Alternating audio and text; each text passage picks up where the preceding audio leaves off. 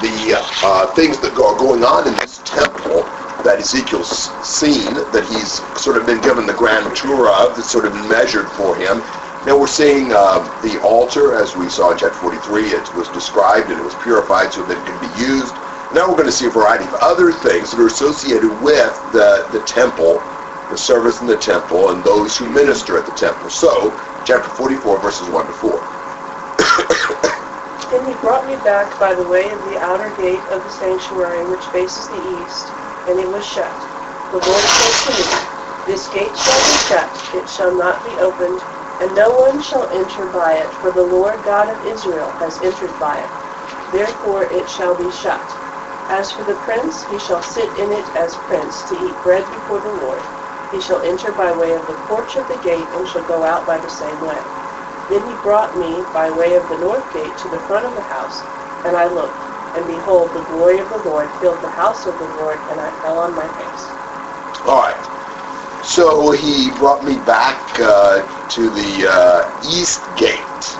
Now, what was significant about the east gate that you can remember? It's God's gate. Yes. Going in and out. Yes. Remember, he came in back in chapter 43, verse 4 and 5 and so forth, through the east gate. Now what do we find out about the east gate? It's shut. How shut is it? It's hermetically sealed. It shall not be open, and no one shall enter by it. For the Lord God of Israel has entered by it, therefore it shall be shut. Now, why is that gate permanently closed? Because God used it. So? Nobody else can. It's special. Nobody else could walk where he walked. It's like it had been lethally contaminated with his own holiness. And if anybody else gets near it, it'll zap you. That's probably the answer. There is another possibility, perhaps. So you're saying it's too holy. It's too holy for ordinary people to come through. Just like, could anybody just barge into the Holy of Holies anytime they pleased? No. It's too holy. God's presence is too much associated with that room. Could anybody just grab onto the ark? No. God's presence was associated with that piece of furniture. And so forth. Whenever God's specially associated with something, you have to be very careful about it. It's like going into a, nuclear reactor facility or something. There's a lot of dangerous stuff there. It's useful. God's holiness is wonderful. But it's very dangerous as well. That might be Kristen. It's very dangerous because it you start messing around with as an ordinary person, and you'll be struck dead or whatever. There's another possibility I'll just throw out, but I think I like this one better, and that is, could it be saying that now that God has come in, he's not going back out? It's shut and he's going to stay with his people. I still think I like the first one better. What about the prince?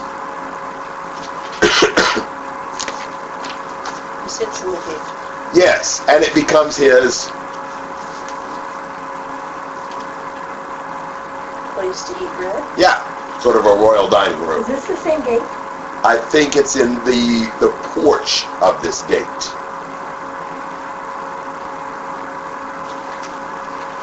So he's eating in the porch of the gate that got in. Right. That, I believe, is correct. He doesn't go through that. Can't get in through the gate, but he can use the porch area. Their gates were really strange. Yeah, they had kind of like a porch, like an entryway kind of a thing, the best I can figure out. And then they have storage areas and stuff. That's correct. Yeah. Did I miss something? Who's the prince? That was another question. What about the prince? What do you know about the prince? I don't know if we've seen anything about him yet. This may be the first mention of the prince. But we'll find a lot about him as we continue going. And it looks to me like he is a kind of the governmental leader. It'd be like the king, only we don't have a king. So he's like the leader, the governor. he does not seem to be a symbol of divinity. We're going to later offer sacrifices for him and things like that. But he does seem to be, kind of the governmental official.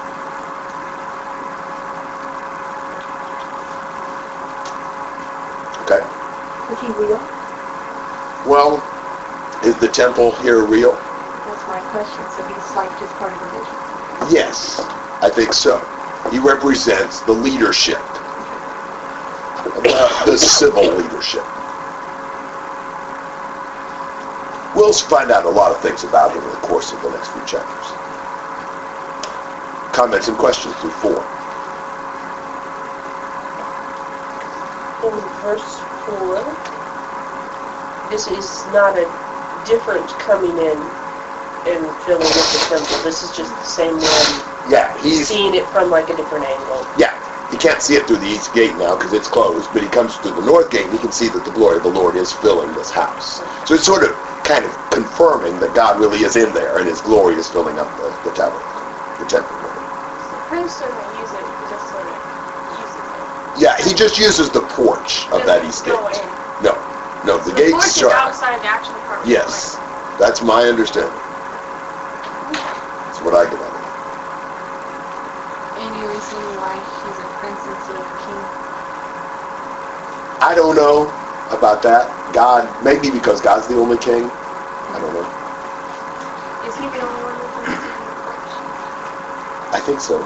I don't think anybody else that I can remember in here was allowed to. So he's still pretty special. Yeah. He believes that. The prince has some greater access to areas holier than ordinary worshipers do. Yeah, he's got some special privileges.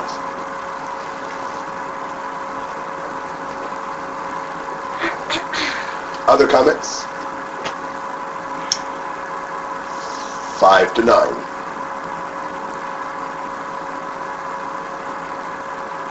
The Lord said to me, Son of man, mark well, see with your eyes, and hear with your ears all that I say to you concerning all the statutes of the house of the Lord, and concerning all its laws. And mark well the entrance of the house with all exits of the sanctuary.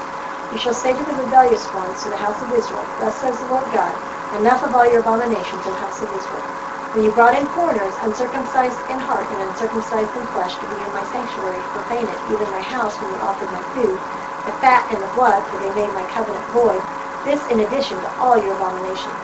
And ye have not kept charge of my holy things yourselves, but you have set foreigners to keep charge of my sanctuary. Thus says the Lord God, no foreigner, uncircumcised in heart and uncircumcised in flesh, of all the foreigners who are among the sons of Israel, shall enter my sanctuary. Alright, so it's very important to follow exactly all the statutes of the house, all its laws.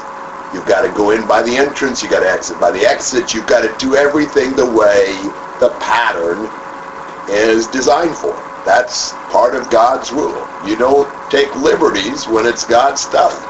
It is God's holy place. And that leads him to a particular instruction regarding what? Foreigners. Yeah. What about the foreigners? They don't get to come in anymore. Yes. They are not going to be allowed to use the foreigners as their temple servants anymore. That was a part of the abomination of God when they brought in foreigners uncircumcised in heart and flesh to actually offer service in the sanctuary.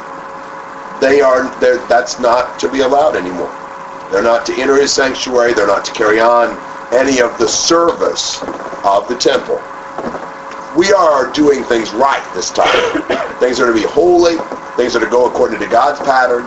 And, it'd sort of be like maybe, inviting a non-Christian to, maybe bring the sermon or, officiate the Lord's table or lead a prayer for us or whatever.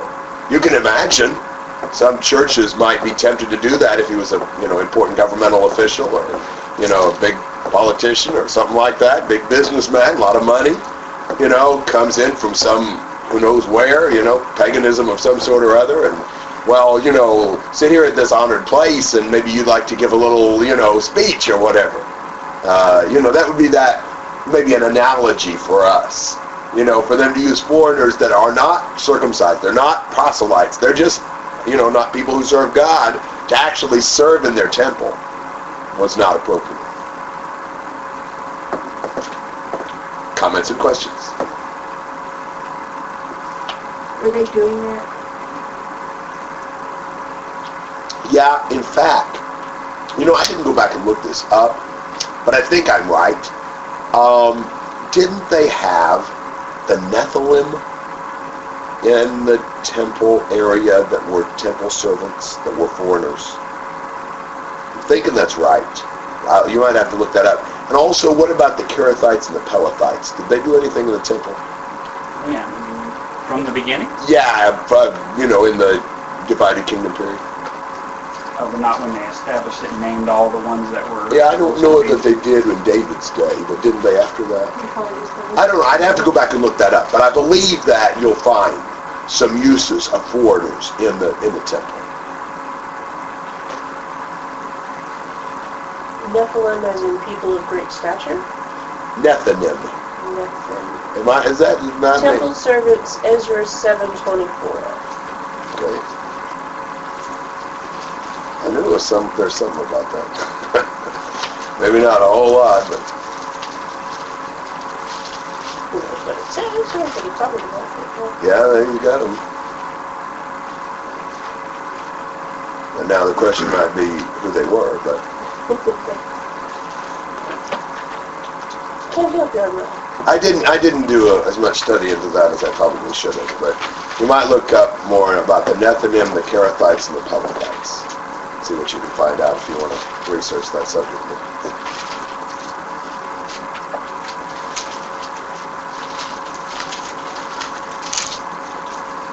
There's always a few more things you need to study than what you have. And then there's several more things you need to remember than what you have. So. All right, comments and questions through 9.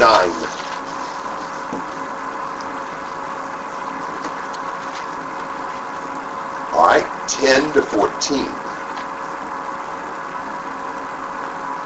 But the Levites went far from me, and Israel went astray from me after their idols, shall bear the punishment for their iniquity. Yet they shall be ministers of my sanctuary, having oversighted the gates of the house, and ministering in the house. They shall slaughter the burnt offering and the sacrifice for the people, and they shall stand before them to minister to them. Because they ministered to them before their idols, and became a stumbling block of iniquity of the house of Israel. Therefore I have sworn against them, declares the Lord God, that they shall bear the punishment for their iniquity. And they shall not come near to me to serve as a priest to me, nor come near to any of my holy things, to the things that are most holy. But they shall bear their shame and their abominations which they have committed. Yet I will appoint them to keep charge of the house of all its service and of all that shall be done in it. All right, we're looking here at what group? The Levites. And what do we find out about the Levites? What had they done? Astray. Yes, they had gone astray together with Israel. Astray in what sense? Following idols. What was the consequence of that going to be?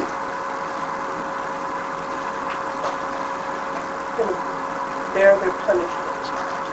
And what was that punishment going to be? They weren't going to be actually priests. Yes, they weren't going to be able to come near the holy things or to the most holy things. They were going to have a more limited service role in this temple. Since these Levites were not really faithful to God earlier, that is limiting what they can do. What are they going to be used for here?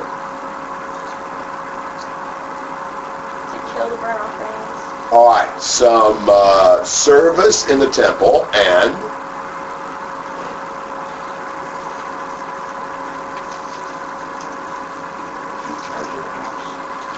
yes, and Let's say they're going to be serving the people. yes, they're going to serve the people and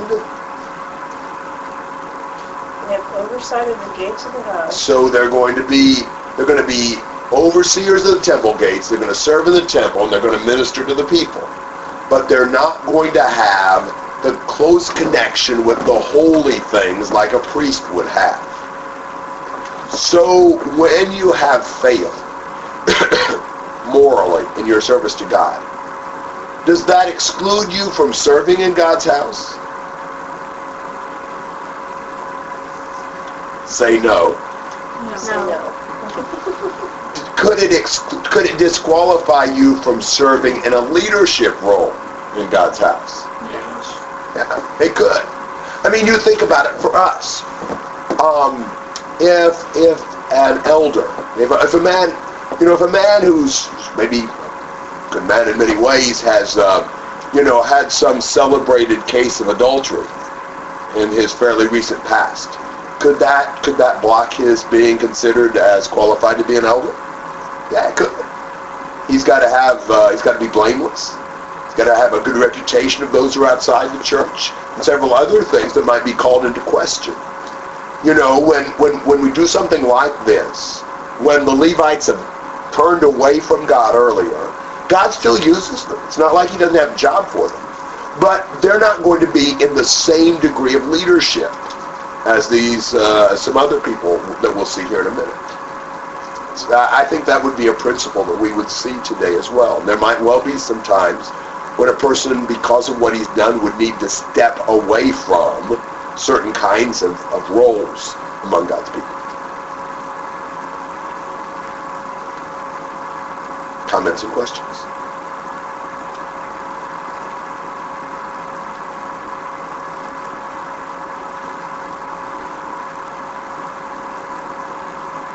Okay. The next section, I think, is very rich, and there's just a lot in it. But I think we'll go ahead and read the whole thing, and then we'll go back and just kind of work our way through it a step at a time. 15 to 27. But the Levitical priests, the sons of Zadok, who kept charge of my sanctuary when the sons of Israel went astray from me, shall come near to me to minister to me. And they shall stand before me to offer me the fat and the blood before the Lord God. And they shall enter my sanctuary, they shall come near to my table to minister to me and keep my charge. It shall be that when they enter at the gates of the inner court, they shall be clothed with linen garments, and wool shall not be on them while they are ministering in the gates of the inner court of the house. Linen turbans shall be on their head, and linen undergarments shall be on their wings. They shall not gird themselves with anything which makes them sweat. And when they go out into the outer court, into the inner court to the people, they shall put off their garments in which they have been ministering, and lay them in the holy chambers. And then they shall put on the other garments, so they will not transmit holiness to the people with their garments. Also they shall not shave their heads, yet they shall not let their locks grow long, and they shall only trim the hair of their heads. Nor shall any of the priests drink wine when they enter the inner court, and they shall not marry a widow or divorced woman, but shall take virgins from the offspring of the house of Israel, or a widow who is a widow of a priest.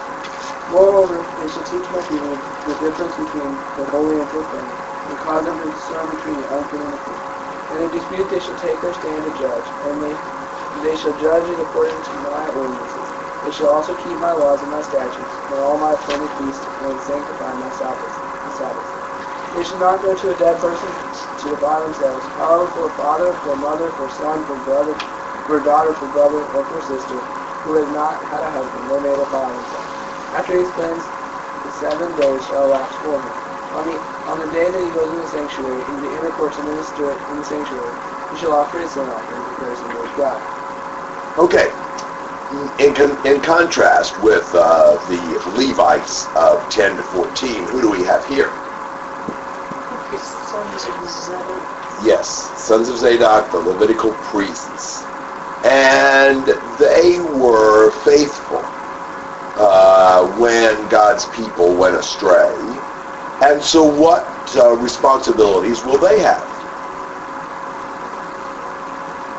They shall come near. Yes, they will be able to come near God and do what? Actually offer the sacrifice. Yes, offer the sacrifices and, come near his table and do all the special things that would be associated with more holy service and responsibilities in the worship. It's interesting. I mean, just that contrast. You see the Levites You see these sons of Zadok. You see a division of labor in what they were to do. Seems to me like there's a lot of lessons to be learned from that. We understand that essentially this is talking about our day. You know, this new temple is talking about God reestablishing himself among his people. Now obviously he's using figures that relate to things they could understand, like a temple and sacrifice and priesthood and so forth. But the principles, I think, are very applicable. What can you think in the New Testament that would indicate that it's proper to have some division of labor among us? He gave some to be apostles and teachers and preachers and all those other things. Where was that? Not a clue. Ephesians 4:11, yeah. What else shows that division of labor concept in the New Testament? Elders and deacons. Elders and deacons. What else? The hand shall not say with something because you're not something. Yes, the body idea with the many members, and the members don't all have the same function, but they all need each other, and that no member is unimportant. That's 1 Corinthians 12. That's very good. Can you think of another case in the New Testament of a very distinct division of labor? Husband and wife. That too, but I'm thinking in the church more. Men and women. Think of something specific. Acts 6 with the widows. Yes. Remember that situation where the Grecian widows were being neglected in that, benevolence, food service that was going on there. And they came to the 12, the apostles. The apostles said, hey, we got too much to do preaching and praying. So you find 7 men and we'll appoint them over this task. So some of the people were to emphasize preaching and praying, while these 7 men were to oversee the distribution of the food.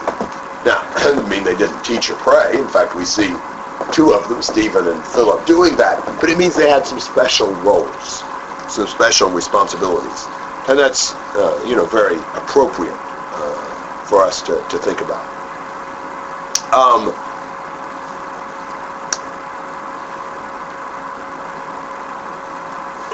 Can you think about some applications of that for our day? Is it appropriate for people in a congregation to be assigned specific tasks? Yeah, I think so. We wouldn't expect every person to do every task. It's appropriate to divide those up. I just had this question asked of me the other day. See how you would answer this. Would it be okay to have, say, 2 preachers in a congregation, one of whom was older and was considered more of, just doing all the preaching responsibility, and one of whom was younger, and his role was more to try to teach and study with and encourage young people? Would that be okay? I think absolutely. That person asked me that question, saying that they'd talked about that concept and some people had opposed that. There's nothing biblically wrong with it. We might not like the idea of youth minister. I'm not exactly sure why we don't, other than I'm not big on the idea of minister, period. That almost seems like a title to me, the way we use it, even though it just means servant. But it's very appropriate that, each person has his own roles. So that concept is good. Now, in this situation, you learn something about that. Who should have the higher degrees of spiritual responsibility and spiritual leadership? The ones who are faithful. The ones who've shown a track record of standing firm for God and being faithful. I think so. Would it be smart to take somebody fresh out of being baptized and appoint him as an elder? No. It says not to. Why does it say not to? Yeah. It'll tempt him to pride. I mean, you would give responsibilities kind of commensurate with the spiritual growth of the person. So that's one thing to consider. just as we've looked at 15 and 16. Do you have comments and questions on 15 and 16 on some of this division of labor concept?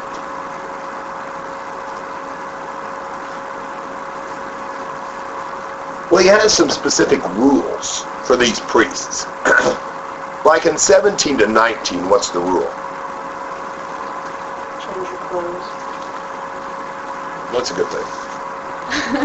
When you go out, be clothed appropriately. Do what now? Wear linen and things that don't make them sweat. Why? They don't stink. Not with the blood, definitely. You can't get up already.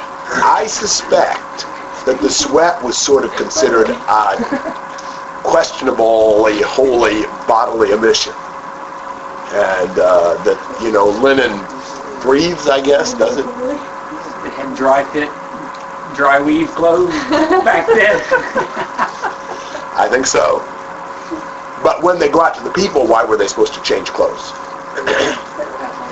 Strange knit clothing. Yeah, I think so. You don't want to contaminate the people with too great a holiness, or they might have a meltdown or something. I don't understand that whole concept, because if this is all messianic, it seems like these priests are acting as mediators between God and the people can't get too close to God or even too close to His holiness. But today the only mediator we have is Christ, and we have direct access. So I don't understand the parallel very well. Yeah, that's a good point. I'm going to argue that strenuously.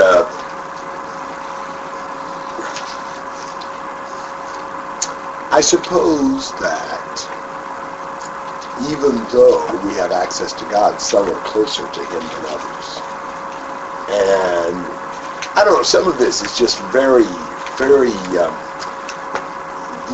it's very much drawn in the terms of the, law of Moses and the sacrifices and all that. I mean, some of this I don't know exactly how to get a parallel because of that.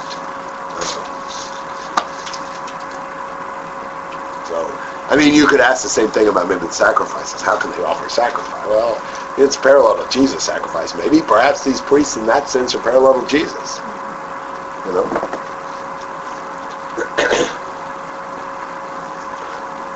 And sometimes, this may not... This is part of the imagery of a good temple, and we can see parallels in some cases that are helpful to us. Perhaps that's the best way to say it.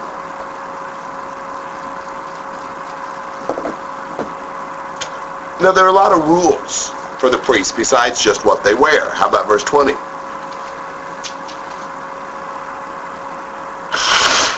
Hair has to be the right way. Yeah. The hair needs to be just right. Not too short, not too long. That's something that, would be considered holy. What about verse 21? Don't drink wine. Yeah. Well, why not? So. Yeah. Sounds like the Nazarite stuff. Yeah. But also... I always think of Nadab and Abihu because right after that incident, there's this little passage about not drinking when you're on duty, so to speak. And so I always kind of do the conclusion that they may have been intoxicated when they offered strange fire. I think that's quite a reasonable conclusion in that passage. And you can really see the danger of that. Obviously, when you're a bit under the influence, you're not thinking as soberly and seriously. And, how does that relate to the service of God? You really do. I mean, when you think about the Old Testament priest, when he entered the court and began to go about some special worship service, he wanted to be in total control of his faculties, to do it just right, to be reverent, to follow the exact procedures. A drunken priest who's staggering all over the place and kind of, throws this over here and that over there, They're not going to work. God will not put up with it. Drunkenness in that case, as in the case of Nadab and Abihu, could be deadly. So they were not to drink any wine when they were going to enter the court. Comments and questions through 21. Interesting that here is still the priest. I guess they could still drink outside. Yeah. Perhaps so, although in Leviticus 10, what do you say?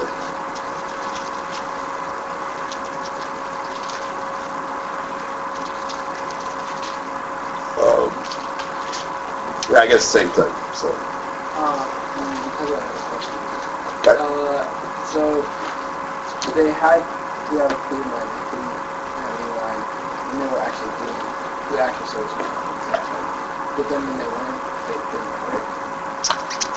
Well, maybe not, because we know in the Bible period, wine was used kind of as a beverage with very little effect because it wasn't, it was watered down and all that. So maybe, drinking wine with their meal wouldn't have been okay, but, if you go in before God, you've got to be in total control. I mean, you wouldn't want just even a little slight amount of, out of control of your faculties. But it may be that as with ordinary people in the Bible times, they could drink, wine with a meal or whatever. The Nazarites, no. But as far as I know, there was no rule on that for the priests.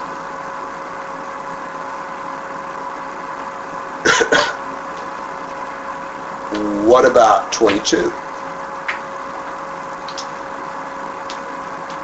Could only marry certain people. Who could he not marry? A widow, unless you were a widow of a priest. Yeah. Or a divorced woman. Yeah. Why would that be? Those were pure virgins. Yes, I think the idea of having purity in the marriage partner. Really, if you're going to do the Lord's work, then you need a mate who's committed to the Lord and there's no taint about. So she needs to be from a holy background. And then you can see what they were to do in 23 and 24. What was their responsibilities?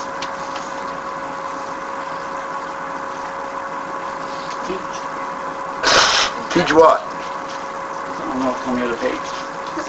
My people, the difference between the holy and profane. All right. They are to be teachers of holiness and purity. That's a part of the responsibility of these leaders of God's people. They have to teach the others how to draw the lines properly. And what else were they supposed to do? Judge. Yes, administer justice and judgment. That was a big thing, for them to do. Teach, to resolve issues. And when they do this judging, how were they supposed to do it? According to the laws of God. Absolutely. He is the center of attention. You do things according to His ordinances, you keep His laws and His statutes. Everything was to be regulated by the will of the Lord. And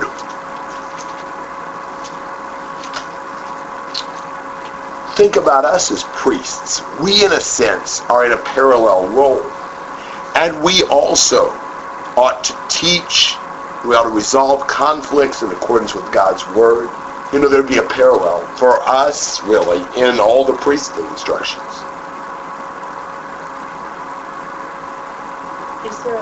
Is it a third duty? Is it like teaching, judging, and keeping the ordinances, or is Maybe it so. part of the judging? You might be able to take it either way, but I put it separately.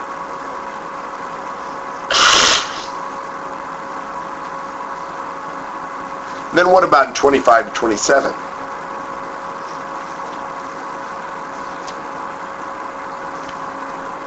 Yeah. Yeah, what about death? Yes. Who all? Someone in your immediate family. Yes. You know, you can for a father, mother, son, daughter, brother, sister, if it's an unmarried sister. But otherwise, they weren't allowed to go to a dead person. They weren't to go to funerals and things like that. Because they were specially committed to God. And therefore, certain kinds of things were more associated with the devil, you know, as death is. So they were not supposed to have anything to do with that.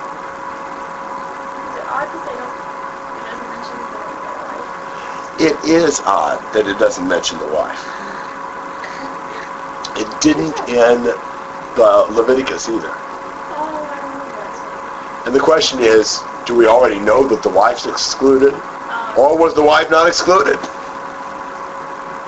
I remember hearing that discussion before for some reason.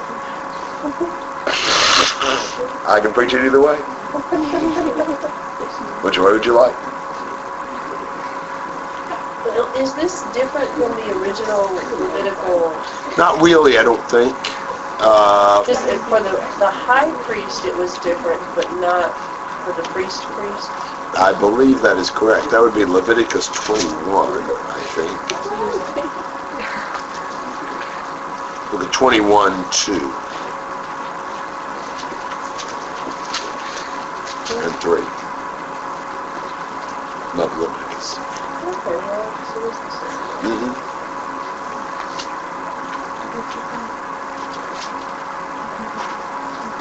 Other comments and questions through 27.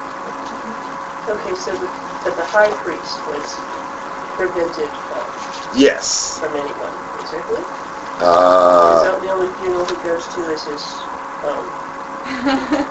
I seem to recall someone saying that. do you reckon he has to?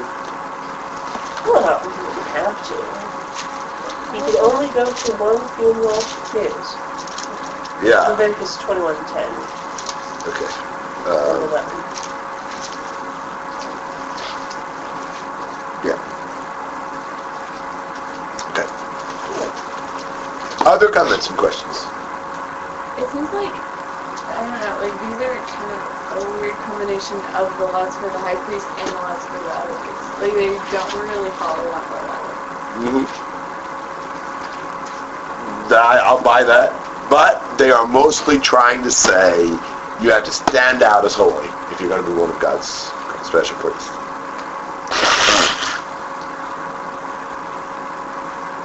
Any reason why these particular things, clothes, hair, drink, marriage, duties, and death? Many of those are rather basic things. So these may be just some basic rules and laws to help us see that these priests, have a standard. They follow as well. Other comments?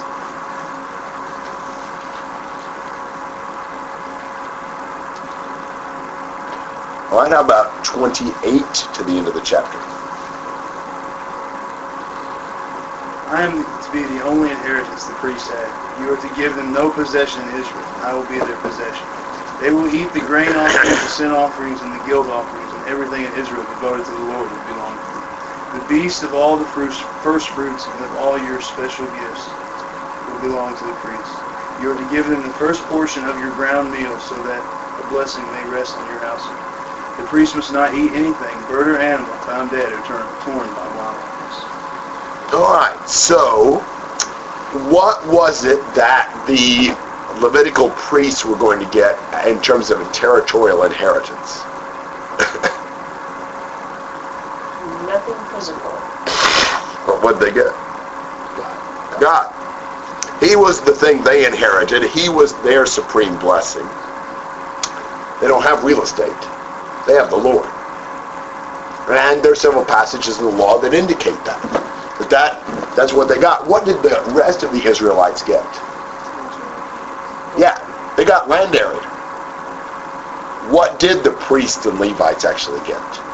48 cities. They got 48 cities interspersed among the tribes so that they could do their job of teaching and leading the people. But priests just simply have a time period that they had to serve, or when they were actually serving, they always had to go to Jerusalem, right? They did go to Jerusalem. Sometimes they took turns doing that, but they also had a ministry among the people around as well. So in Jesus' day, we know they divided them up into like 24 segments, and each segment served like 2 weeks in the temple.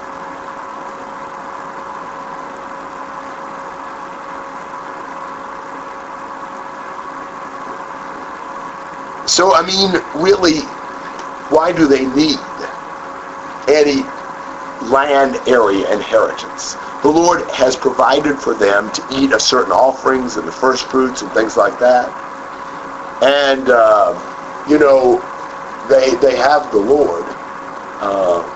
What did the priests get in the Old Testament? Like to eat? Well, no, what was their inheritance?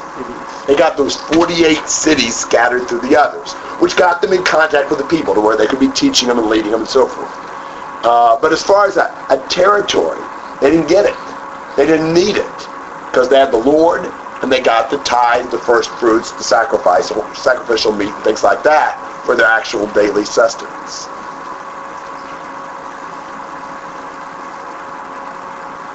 I'm just trying to think how that would work. Like with the meat, do you only get to eat meat while you're in Jerusalem? Because otherwise you'd have to take it all the way to Dan or something. I don't know how many days' journey that would be, but not that saying that God couldn't make the meat not spoil, but Yeah, I don't know what to say about that. the grain works. That's easy. Yeah, it's easier to keep grain.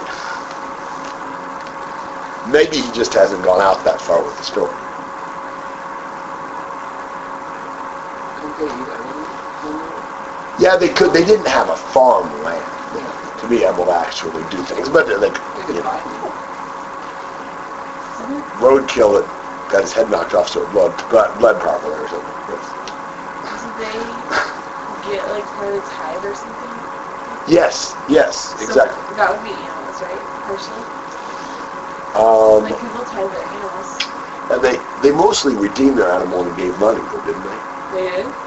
Because they could, the donkey, they could redeem it, and if they didn't, then they'd have to break its neck. Totally random piece of information. No, thank you for that.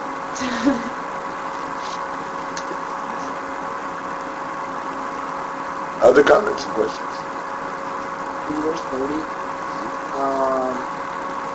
in Leviticus, the first fruits were given to God, they were sacrificed to God, and he was given the priests to eat along with the priests. Okay. You're saying that the first fruits were given to God, or all the first fruits were given to God? The first fruits or all of first fruits? The first fruits. Okay. They were given to God. Where is that? It's in Leviticus somewhere. Okay. I'm not sure about that. Is there a difference between the very first Yes. fruits and then the first fruits of every year? Because there's that one place where it talks about growing the fruit trees and you can leave it up for so long, and then you have to that 1 year before you put anything, you have to give all the first fruit to God. Yeah, but are we assuming in that, would the priests not have gotten even under the law to eat the first fruits? I'm not sure. I'm not sure. I don't remember where that was. I think that Numbers 18 sort of talks about all the best of the fresh oil and all the best of the fresh wine of the grain and the first fruits of those that they give to the Lord, I give them to you. Just God talking to Aaron and other folks. What verse is that? That was verse 12. Okay. So So that would seem to indicate that the first fruits did belong to the priests. Yeah, in verse 13 as well.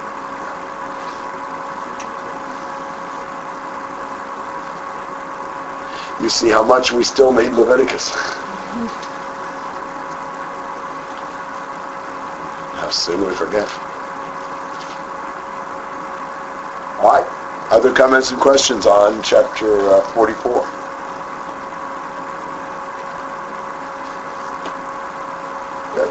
Chapter 45, verses 1 through 8.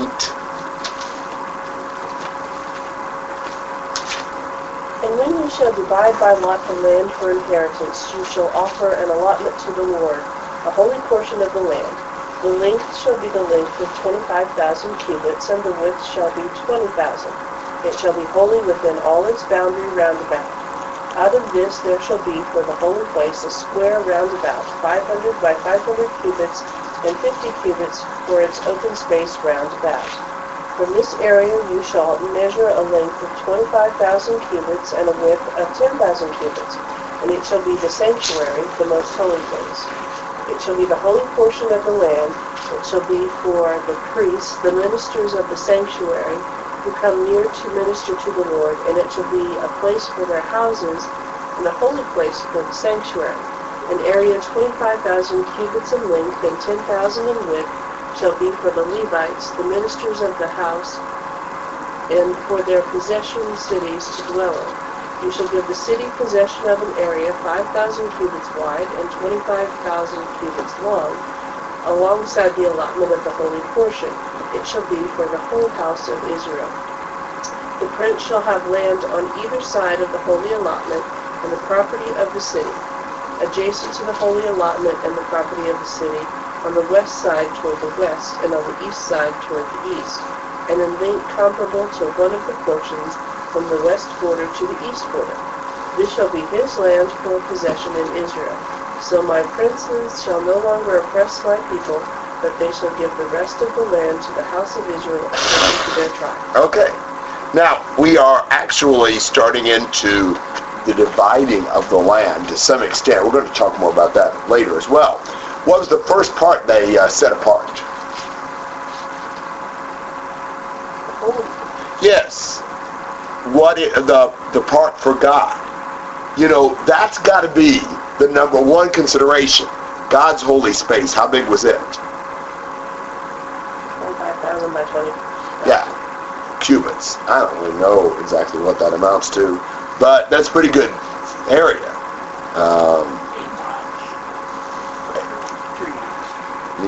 Okay. Well, this was the special allotment to the Lord. I mean, could you do anything? Is it just like empty land? I was totally Wildlife preserve. I don't know about that. Did anybody? Was it just this big thing and you don't walk on it because it's holy, or? Not that I know That's of. a pretty big area to avoid. Yes, this is like the District of Columbia. You know, good place to avoid also, but for different reasons. I don't know exactly what they were allowed to do on it, but it was still considered holy to the Lord, and they were supposed to put the sanctuary in the middle of that. Measure it out to where the sanctuary's in the middle. Is that the temple? Yes. So you got your space. You know, you don't still have your map. Do you have your map? No. Yeah. Isn't it? Some of you might have a map Which one? like in your Bible. Which map do you want? Palestine, anything in Palestine. Oh, well, we kind of got rid of that. Okay, well then don't worry about it.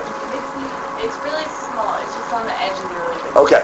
Well, the idea is that you've got like, let's see, you've got the Mediterranean Sea over here, got the Sea of Galilee, Jordan River down the Dead Sea. Now you've got It's like the spiritual heritage. you've got like a strip here, apparently that's the Lord's strip, the special, dedicated land for the Lord, and in the middle of that you've got this holy space for the temple. I think that's something along that line. We didn't have that before. There was no special holy territory for the Lord. Jerusalem, I guess, but not a swath of land like this. And in this area, the priests come and they do their work, and the Levites, and they actually have, places to live there.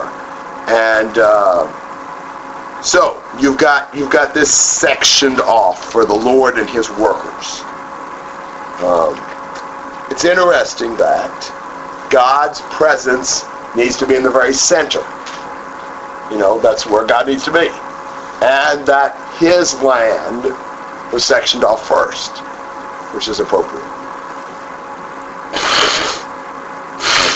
Where does it say that his land was in the middle? Yeah, how do you get that? Well, I guess, maybe I should not, well, I don't know. Maybe not in the middle, but within this area, so I was assuming it was basically in the middle of this area. It's supposed to be on one side, but maybe You're saying the sanctuary was in the middle of the sanctuary? Right. Was the land in the middle of the whole territory? Not quite, but pretty close. So how can you tell that? In chapter 47, they're going to divide up the land, and they're going to have so many up above and so many below. I'll have to work on that when we get there. I have not recently gone back through and worked on that, but you've got this swath, and then you've got swaths going up and swaths going down from that special So area. that's where you get the idea that his is kind of like in the middle of that. Yeah, and I think, I was thinking of the sanctuary as being kind of in the middle of that Oh, that swath. makes sense. Because, verse 2 says there's, out of the big area, there'll be a holy place that's 500 by 500, and then you've got 50 cubits for an open space around that. Right. And so, that could be the area. Mm-hmm. And then verse 3 sounds like you take 25,000 by 10,000 cubits out of the 500 by 500 cubits. Probably he's going back to the area of verse What is 1. it? That sounds close. That can't be. No, I guess what it's doing is repeating this land area, the total, and basically saying, mark out that big area and then put the sanctuary in the middle, is what it says, the holy place. So it's repeating both of them. The big area and the little area inside it. How did you come up with 8 miles by 3 miles? 25,000 cubits to cubits and a half, 25,000 feet would be about 5 miles. So it'd be a half time again. I could get that, but then its width is 20,000. It says 10. Oh, you're down in 3. Verse 1 says 10. Oh, really? Oh. It does? No. Ours Yeah. say 20. Mine says There's a- 10,000 as well. There's a footnote that says that the Greek manuscript says 20,000. Well, It says 10,000. because I was thinking, you're 8 by 3 miles. Doesn't It's not that far off. Because it's 25. What if it's 25 by 20? Apparently there's a textual question on What this. if it's 25 by 20? Well, then it would be 6. Close to 8 miles, right? So we'll do double it? You're right. I mean, Because then our it's- verse 3 has it at 10,000, and verse 1 has it at 20,000 for the Mine says But then if you look at 10,000. verse 3 and verse 5, you have 2 areas that are 25 by 10. So you'd have, if you put them together, you'd have one area that's 25 by 20. So in verse 3 you have the sanctuary in a 25 by 10, and then the Levites are hanging out in a 25 by 10. Mm-hmm. Makes sense. And then the city gets a 5 by 25. Mhm. But we're not there yet. Yeah, well, it's verse 6, alongside the holy portion. So the governmental sector. So is there something earlier that talks about this temple being in Jerusalem? Oh, that's a good question. It was on a very high mountain, I don't think so. and it was all of the mountain. And there were going to be no dead kings there. But other than that,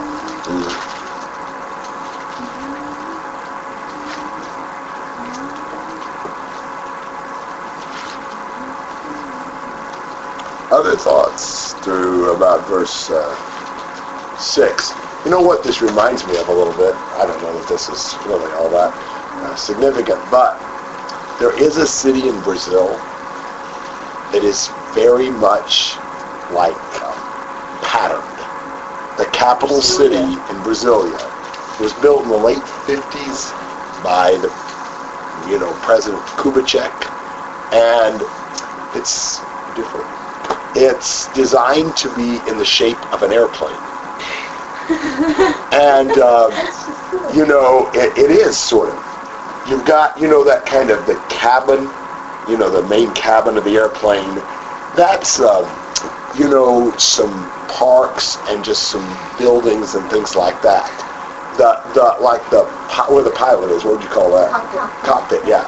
The cockpit is right across the river, and it's kind of the governmental offices and things like that. And the wings, that's the patterned housing. It's really, it really is. It's just laid out sort of like an airplane. And so everything, it's so boring. I hate the place. I've only been there once. But you're in these, it's like a million people. But a million people in these, totally patterned buildings. They have these large sectors. I don't know, they must be, I was there once, it's been over 15 years ago, but it was probably, these sectors are probably close to a half a mile by half a mile. And, these sectors are all these buildings, in this sector of housing. And then, there's a strip, on one end of this that's commercial. And then you got the next one, and the next one. And they're all over the place. You've seen one of these big blocks, it looks like the next one, it looks like the next one, it looks like the next one. It's all just very patterned and standard. So to me, it's kind of ugly. I kind of like the variety where you kind of, have a little bit of this, a little bit of that. Probably not the best zoning planning maybe to do that, but it just seems more interesting. But the Brazilians like it. They think that's a really cool thing. Late 50s. 1950s? They We're out in the middle of nowhere and built a They absolutely did. They went into the marshy land way in the interior that was underdeveloped, picked out a place, and built their city to be the capital. And patterned it after that. Patterned it Will after they it. say that they did that? Oh yeah. That's part of the prestige of the city. Of the city or something. Yeah. But compared to places like Rio, it's like a small town. Yeah, it's not. Well, people didn't flock to They the got interior. they got 1 million people there, but Rio's got 10 and Sao Paulo's got 20. So I don't know. Surely helped some the development of the interior. I don't know. It's kind of weird though because it's completely away from everything. Everything in Brazil's on the coast, but that's all another story. But it's just that idea of you've got this all mapped out. Everything's planned out. Any more stories you'd like for me to go off on a tangent on? Are they allowed to build other appendages on the airplane? I don't know exactly what they've done about more close to the city. I don't know how they do that. Yeah, does it have a tail? And the engine. No, I don't remember that it An did. engine under the Power window. plants. No. Yeah, could be. No. But from the air especially, you can really see it is. So is this still the ideal? Yes, No, this isn't. I think so. It's somewhat patterned after the real division of the territory. And Somewhat. But it's an idealized thing. Yeah, very much so. You will never find it actually sectioned off like this. This is just a way of picturing. And I think perhaps giving the Lord his space right up front. He gets his place. That's the priority. You see spiritual lessons being taught. It reminds me a little bit of the camp of the Israelites when they were wandering in the wilderness, where you had God's spot, and then you had the Levites around it, and then you had everybody else around it still. Yes. That same. And it was all according to an exact pattern. But God belongs first and in the middle. Did it get the most out of the distribution Did it get the most out of the... of the land? I don't know, and I don't think you could ever actually divide that land up this way. This is a very idealized picture. So I think it's more just to show the equity and the priority given to the Lord. Other questions and comments? 9 to 12. Oh, I have a question. Okay. The prince, Yes. this is the same. Oh, I needed to say something about that. Go ahead. I just wanted you to say something about Say it. something. I was going to say, wait, what about the prince? That's, just to remind you, we said we're going to expound on him. Yes. Well, look at what he says about the prince. He gets land on either side of this holy allotment, adjacent to the holy allotment. And that'll be his land. And so what won't he do? Oppress the people. Yes. He will not take advantage of the people to try to get their territory. He's got his, and that's all he gets. In contrast with our famous oppressor of the people to get more land. Who is that? Ahab. Yeah. Naboth's vineyard. Yeah.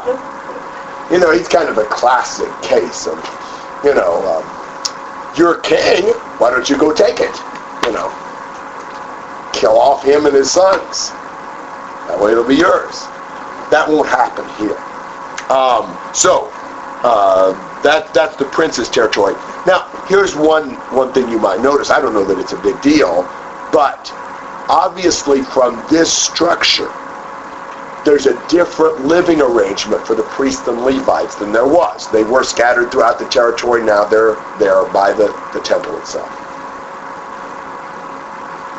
I noticed it went from singular to plural, from the prince in 7 to princes in verse 8. Okay. So it did. That was really observant.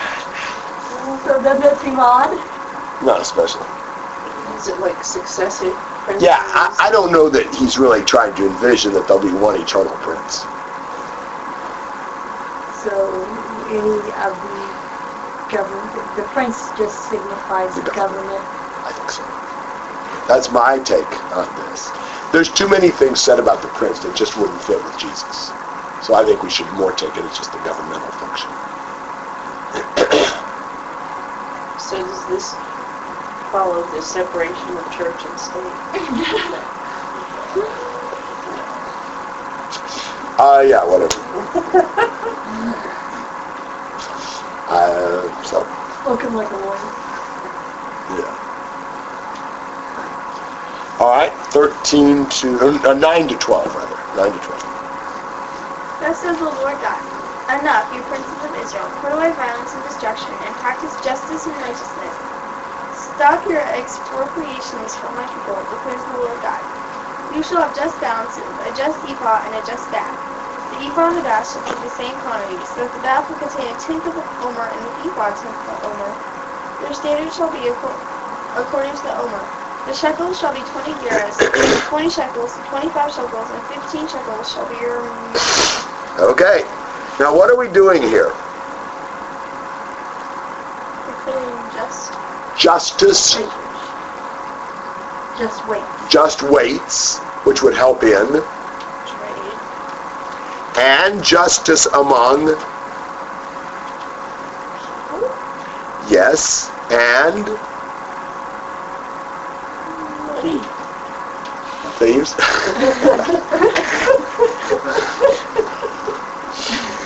My Bible didn't read that. No, who's supposed to be just here? The princes. It's important for the governmental leaders to do things with justice. Remember how much in the earlier prophets, even in earlier Ezekiel, the injustice, the violence, and all that were a part of the crimes that led up to God kicking the people out of his land. He does not like it when we mistreat people because we have the power to. One of the minor prophets was big on some of these weights going on, right? Who was that? Remember that one, Carl? Did Amos or Michael? Somebody, they didn't You're thinking about Micah or Amos 8 and verse 5.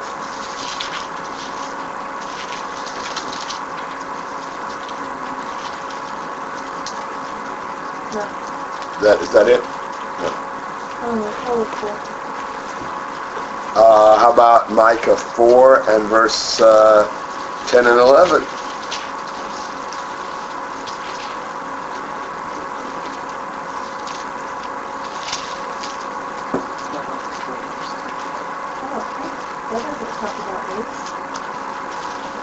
Wait a minute, it doesn't? Wait a minute, Micah 6, sorry. I said Micah 4. Micah 6, verse 10 and 11. I'll get it right. Yes, that's one. All right. Got it on my second try without a whole lot of information. So.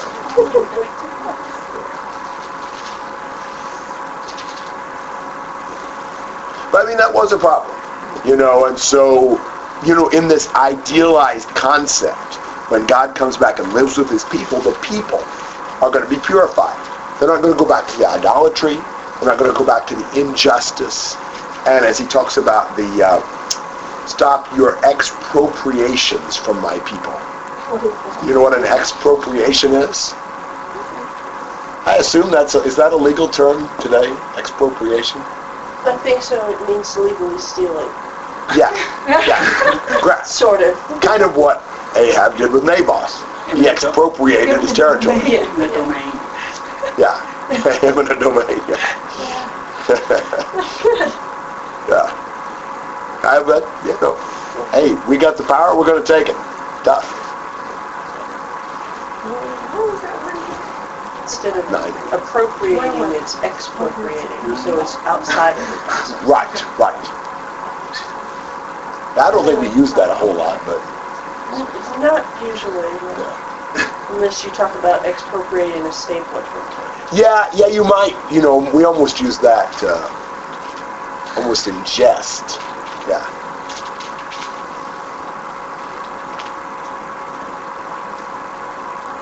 All right, other comments and questions to this point.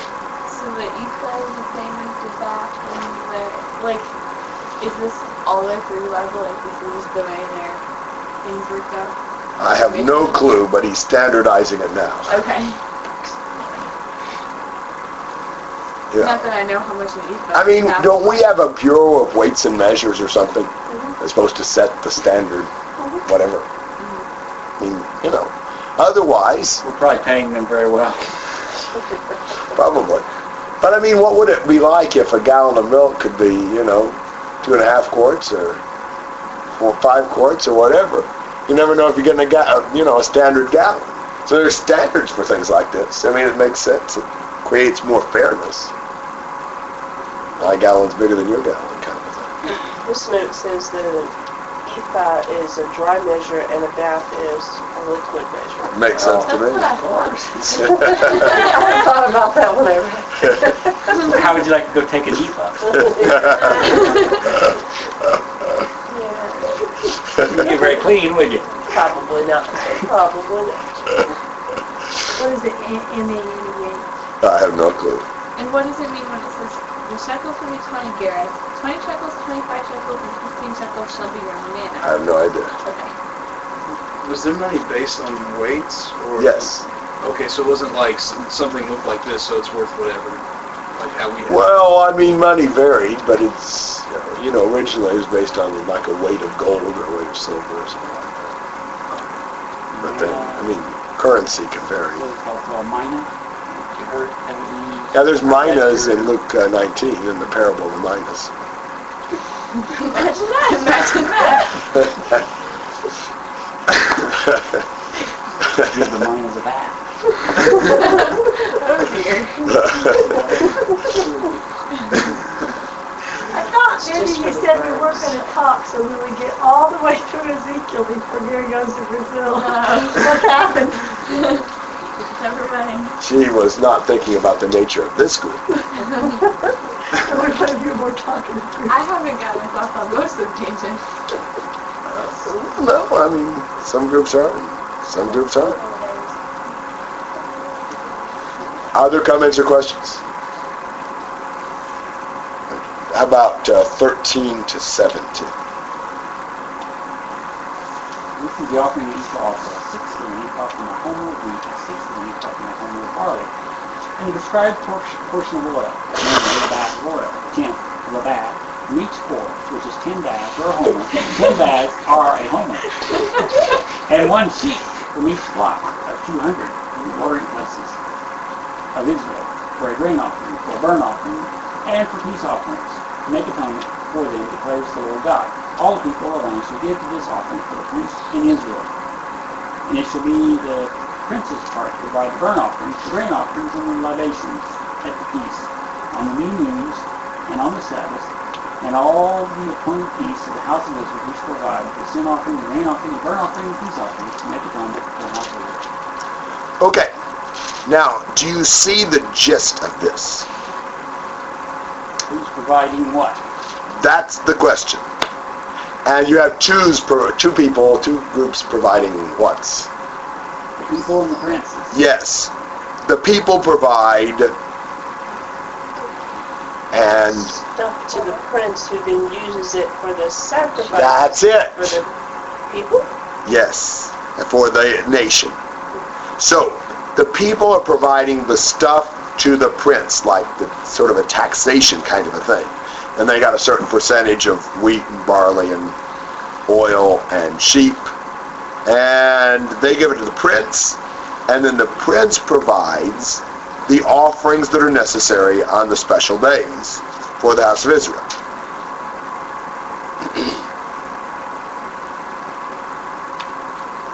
Comments and questions? So the prince no longer has to have all this independent wealth to do everything, sort of. Not that he ever really did. He theoretically got taxes all along. But yes, that's right. This is a governmentally or God regulated system of taxing the people, providing for the prince, who uses that to provide for the appropriate sacrifices for the Sabbaths and the feast days and all that kind of stuff. What is your take on the prince that is priest? Like, what does it mean when he provides the burnt offerings? He just gives the stuff for the priest to sacrifice. Just Okay. the animals and the grain and whatever. So, I mean, it's kind of like the state providing the raw materials for the special offerings of the nation. Is that what happened under the old law? I think under the old law, it perhaps was more the priesthood themselves that would provide it. Okay. That's my impression. Kind of what I thought. That's my Wasn't there impression. some flock somewhere that was like the flock of something or something? I don't know about that. Okay. I wouldn't, nothing in the law will I say loudly, but I think that's the case. I just don't know the law well enough. Other comments and questions? So was this, it almost looks like this is what they had to give, and they didn't have to give any more. So the prince could not come and say, I need 2 sheep this year. Right. I agree. So it was a known just amount. This is by law. Yeah. That's right. Much better by law than the prince just coming along and taking what he wants. Yeah. Taking somebody's cute little ewe lamb that they've raised up. That's right. Other comments? All right, let's stop here then. And we did pretty well today, really, because 44 was a pretty conversational chapter. So I won't be here next week, but